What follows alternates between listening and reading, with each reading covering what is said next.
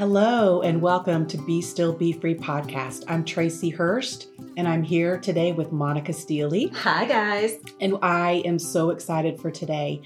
If you tuned in last week, you were able to hear my testimony, which is a sudden conversion. Yes. Big time. Like, yes. Whoa, that's pretty shocking. And we talked even before I shared about the power of our testimonies, right? How we overcome the enemy by the blood of the Lamb and the word of our testimony. That's and so right. I love that your testimony is different and more in the gradual conversion versus sudden like mine, because everybody comes to Christ in different ways. And what I love about yours is that we all come to the place where we need a savior. That's right. Even if we're raised in a Christian home, exactly right. We come to a place when we need him. We're desperate for him. And so I'm excited to hear how the Holy Spirit wooed you and drew you to him. And I'm believing that as you share this, so many women are going to say, yeah, I know exactly what you're talking about. Knew a lot about God, but to really allow him become the Lord of my life, right? Yeah. So I'm excited to hear from you today. And I know, as we talked about before too, that something from heaven's going to come down into the atmosphere as you share your testimony. So take it away, take a deep breath and enjoy hearing the overcoming wonderful power of God. Well, thank you so much for that. And I will say in prepping for this, it was good for me to be reminded of my own testimony, because I think we so often can forget the grace and goodness of God just in our salvation story. And it was a very sweet for me to go back over and to make notes and just to kind of re-walk that road. And the intimacy that I had with him and what that meant at the time and just that flooding of emotions. And so I would say before I even get started, like maybe take some time in your own personal quiet time and journaling time to sit down and go over your own testimony. I love that. Like even if you've never shared it or don't have anyone to share it to necessarily, but just for yourself as a reminder of your own relationship with Jesus and how far he's brought you and what you've walked through together. And it was just it was a sweet, intimate moment just for us. Just to reflect and remember all that he has done. And you can send your testimony to us if you write it out. Yes, we would absolutely. Love to hear it. Oh my gosh. It's a great idea.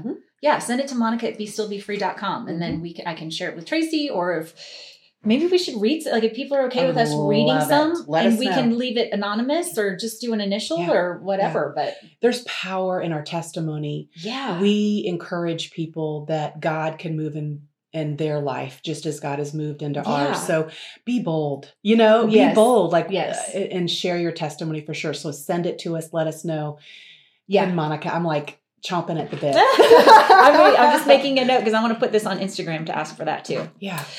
Okay. So I grew up in church. Okay. So my very first memories are of being in church in the small town that I was born in the Pacific Northwest. And it was a Pentecostal church. And I would almost say hyper Pentecostal. Okay. Like I remember flags. I want to say my grandmother and a tambourine and I'll Fly Away, like going on like that sort of environment. It was very much an experiential Jesus. So I say hyper Pentecostal just in the sense of relying too much on experience. So like if you're not weeping, you're not necessarily experiencing God, not balanced out with the word necessarily. But experiential was very key for me. So I have extremely vivid memories of receiving Christ at 4 or 5 years old. Wow. I remember the room. I remember what I was wearing. I remember the house that I lived in at the time. I remember praying the prayer and I remember feeling Jesus in that moment.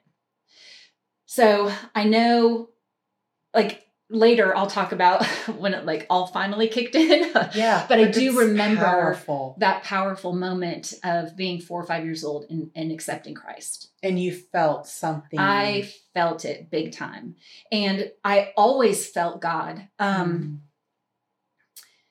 I haven't shared my story a whole lot. So I forget, like, I'm even getting a little nervous just talking. I don't even know why. I was too. I get it. This is why I don't speak on a stage because I get like shaky and weird about it. So every time the doors were opened, we went to church. I had that experience at 4 or 5. And I always had a strong feeling of the presence of God, so much so that when I was in first grade, I was walking to school one day, and I also had a very strong sense of evil when it was present. Discernment. And Paxton has this too. And I was walking to school in first grade, and it was raining, and I had one of those like clear umbrellas that was like a bubble that comes all the way down. And this car turns down the street and starts driving toward me. And the second the car turned the street, I just felt this heaviness of like a spirit just coming on me. And I was like, oh geez. And I got really scared, and I was walking alone. And he goes and he parks around the corner and gets out of his car and starts walking behind me. And I just keep walking, and I'm looking straight ahead. And I hear him saying like, hey, little girl, turn around. And I was like, I got to get to school. I was very curt and blunt and just the best I could at 6 or 7. And he kept being persistent. And I finally got so mad, I turned around and I said, I have to go to school. I can't, something. But he was exposing himself to me. Oh, Lord. But the look on his face was one of absolute, complete shock. His mouth dropped open. And I swear to you, in that moment, I had 2 huge angels flanking me on either side. And that's what he saw. It could have been a neighbor with a shotgun, for all I know in real life. But as a first grader, the way he responded, I felt like there were angels on either side of me. Like, it just gives me I just get like all shivery just even thinking about that. But those were the kind of experiences that I felt with the Lord, like just as a kid. That's so beautiful. It was beautiful, but it was also when things like that happen and you're young and you don't understand it, I was filled with shame, and I never told my parents about it. I went to the nurse. I went home sick with a stomach ache, quote unquote. I told my mom about it much later as an adult. But in a moment as a kid, I felt like I had done something wrong and that I would get in trouble. Sure. Not that anyone ever made me feel like I would, but it's just, that's what Satan does with those moments, is that shame twists everything. And so I never spoke up, and I never told anyone about it. But you are today, and you have the gift of discernment to know that. I mean, the minute I saw that car, you knew. I knew. The Holy Spirit was like, this is not right. Just keep your head down and just keep going. And then it was that righteous anger of like, quit bugging me. I got to get to school. Well, to use your voice is huge. Yeah. Huge. So, and God was there. And God protected you. Thank you, Lord. As I got older, church we had moved. So we went to a different church. And so it moved out of Pentecostal. We went to an Assemblies of God church, which was still like Spirit-filled, but was more heavily reliant on the word, and definitely not like the other church was. And I know my mom is a listener, and so I say this with love, but it was a little bit legalistic in the sense that my parents were trying so hard to do things the right way that they just got a little tied up in rules and that sort of thing. And so I would quietly rebel in ways that they didn't know about, because I was the first child and was a straight A student, and I was a cheerleader in high school, and, but I would do things that they didn't know about and sneak out. And I was just doing all this stuff as my independent way of rebelling against all of this like rules and regulations and stuff that we had at the house. And I mean, sneaking out, like there was a whole bunch of things my mom just found out about even like 5 years ago. Sorry, Mom. I was like, now that I'm almost 50, Mom, I feel now like you can't ground me. You can't ground me now that I'm 50. Love you, mean it. But I always felt the conviction of the Holy Spirit when I was doing things that I shouldn't do. Yeah. It didn't stop me, but I did feel the conviction of it. And that right there means you were sealed with the Holy Spirit when he woos us and convicts us. So he was definitely in you. Yes. Yeah. And in high school and college, even though I would continue doing things that I shouldn't, I would be convicted by the Holy Spirit. And then if it was something I really, really shouldn't have, I would find a church and I would go sit in the very back row off to the side. And it was my way of reconnecting with God. And every single time I felt like I was sitting in God's lap and that he was just wrapping his arms of love around me. Never once felt ashamed, never once felt guilt-ridden, never. It literally was just love. He would just be like, hey, so glad you're here. And just would like wrap me up in his arms of love. And that is our Father. Yeah. That is our Jesus. And like, I came to rely on that so much. Wow. And it wasn't me turning from that stuff immediately or even for a while, but it was knowing this is my safe place. Yes. And I didn't know enough about God at the time. I should have, because I was in church all the time, but I didn't know enough about God to know I could feel this other places. I just knew if I was in church, I would feel it. And I didn't know enough to ask to feel that other places. I just, in my naivety and dumb teen years, was just like, I need to go to church so I can feel okay again. But what's so beautiful is you had that longing and that desire, and you always, it's scripture that our children always come back, right? Yeah. Raise them up and they shall not depart. I mean, that's scripture over your life. You were raised in church and you knew where to go, and you knew that you'd be met by a father who would hold you and love you and not condemn you. Beautiful. Yeah. And I didn't always know that he wouldn't, like, I think there was a part of me that did expect some condemnation or some like finger pointing, but I never got it. I only got love. And so that was so powerful and so sustained me. And when I graduated college, my parents got divorced, and my dad had been in Atlanta, and I had made a spontaneous decision that I'm going to come move to Atlanta. And so I moved here, and I was still not really, I mean, I could feel God and feel love from him, but was definitely not walking. And things got really chaotic, and there was some trauma. And I started running from it in different ways. Okay. But finally reached a point. I mean, I also was like, I started doubting. Sure. Some life stuff happened to where like I felt like the rug was pulled out from under me, and that really made me question even like, where was God in all of this? Well, again, you came to that place where you had to really seek this out on your own. Yeah. And you were desperate, and you needed to know he was Lord and Savior. Yes.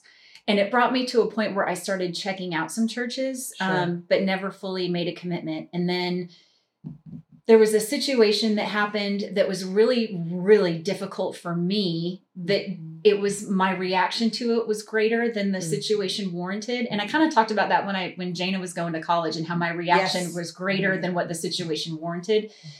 But it was the echoes of past things that were not fully healed. And my reaction was so great in also hurting relationships around me because of the way I was reacting, that there was I think it was like a Tuesday or Wednesday morning. I was living in an apartment with a friend of mine, and she was at work, and I got up and I just knelt by the side of my bed and got on my knees and was just like, I don't know what else to do anymore. It has to just be you. And like, I finally was at the end of myself. I was like, and you did it in your bedroom rather than going to the back pew.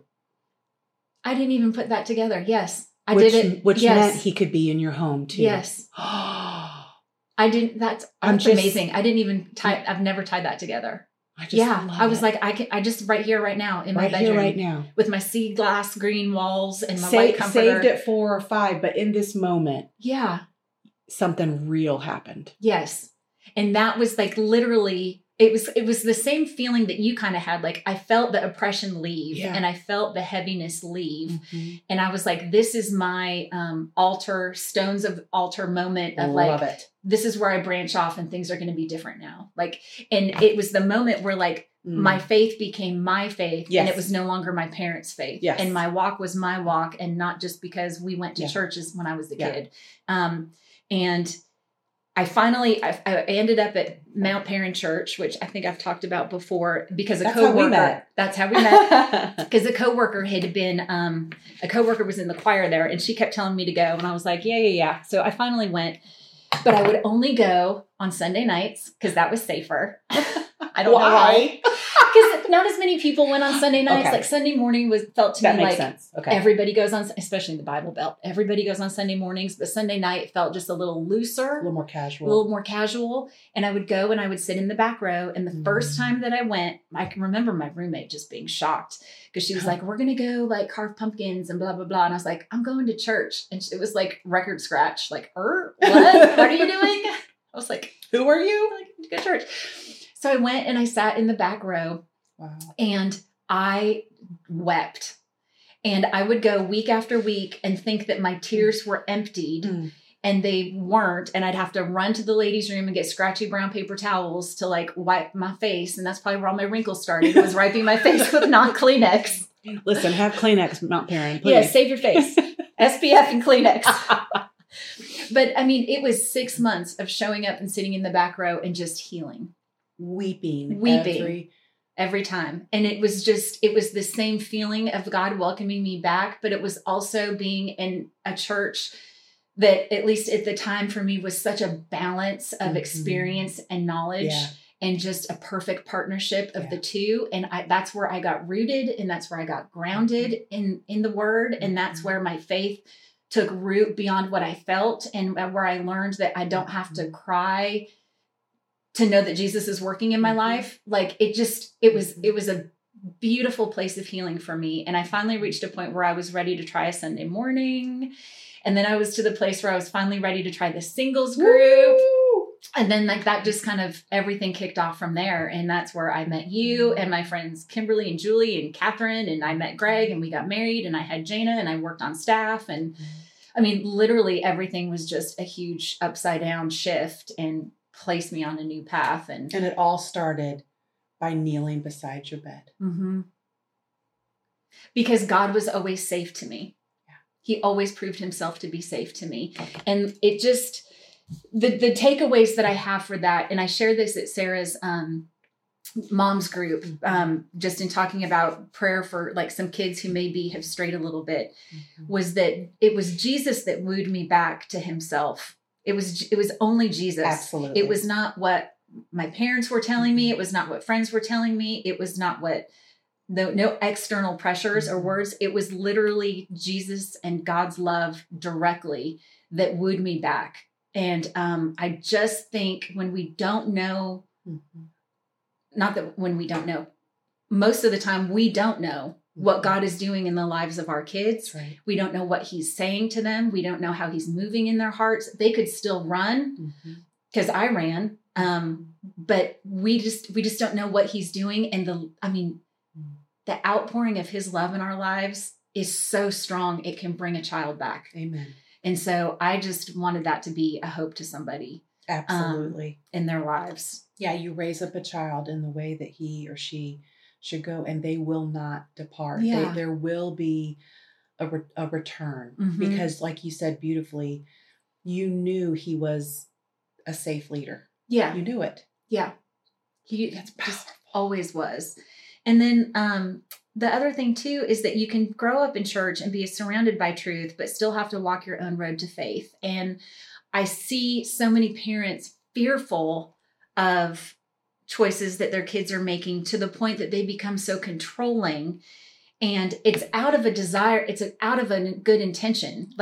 Just like my parents, it was out of a good intention to protect me and keep me on a path that they wanted me to stay on.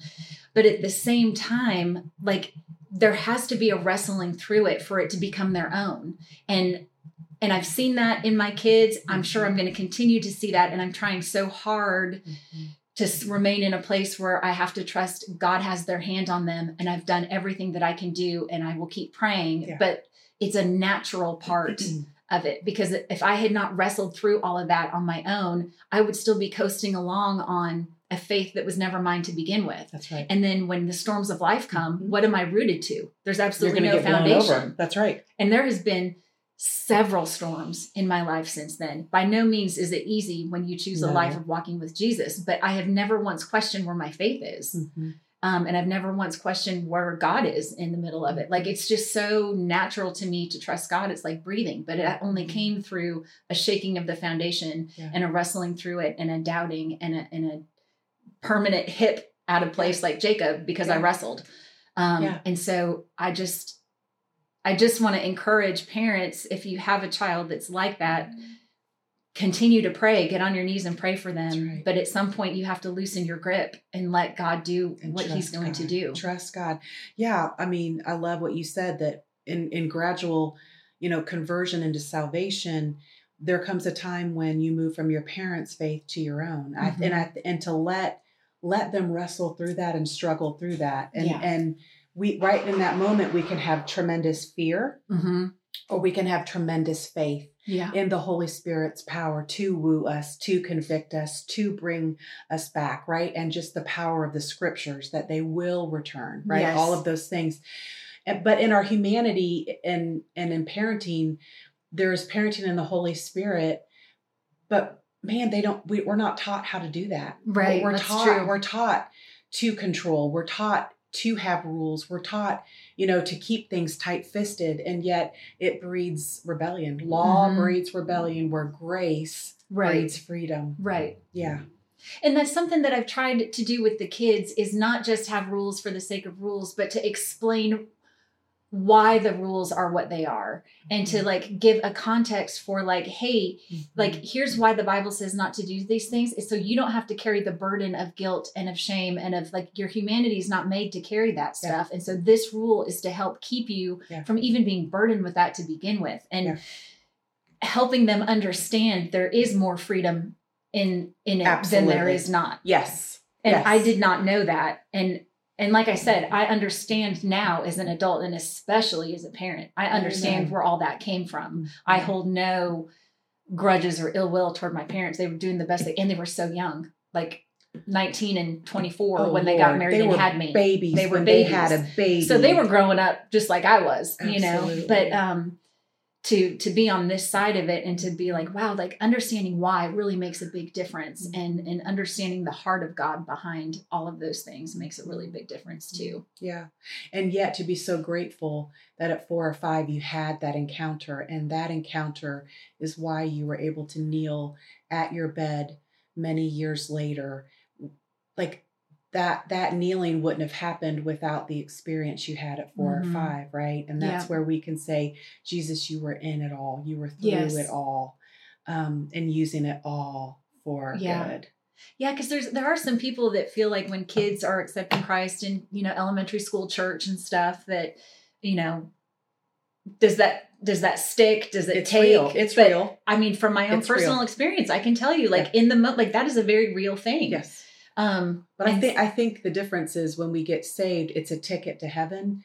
But then when we allow the sanctification and that choice of him being Lord, that's when it goes to like the abundant gifts while here on earth, right? Absolutely. Ticket versus living in the abundance that Jesus died for. It's so different, because well, you have a ticket to heaven at 4 or 5, but when you knelt at that bed and you basically said, be Lord. Absolutely. Be Lord. And you began to move and make changes and choices to honor him. And then look at the glory. You met your husband. You have a beautiful family. Like, you just see the glory of God. And yet he wooed you, and he gave you the freedom to wrestle and struggle and choose. The Holy Spirit is a gentleman. Yeah. And he never forces himself upon us. And so you came to the place where you on your own chose for him to be Lord. And man, was he right there going, yes, finally. Yes. Well, but isn't that just a beautiful picture? I love what you said, that every time you went in that back pew, it's as if you sat in the lap of Jesus. And I want our viewers and listeners to really hear that whenever you run to God, that is who you're going to find. Yes. Someone who loves you. You will not be beaten. You will not be scolded or condemned. There's no condemnation to those who are in Christ Jesus. Yeah. So I love that message right there. And anyone who may be running right now, anyone who may be pulling away, as soon as you run to the Father, all you're going to find is love. Well, and speaking of that, I had not planned to share this, but, and I may have years ago, I don't remember, but later on, before I met Greg and got married, like I was single for several years at the church. And there was a moment where, I had a mountaintop Holy Spirit experience, and then immediately had some spiritual warfare and some attack. And I kind of saw it coming. And I knew the moments that it was taking place, and I still kind of willingly jumped in head first, and it became a very big pit. Okay.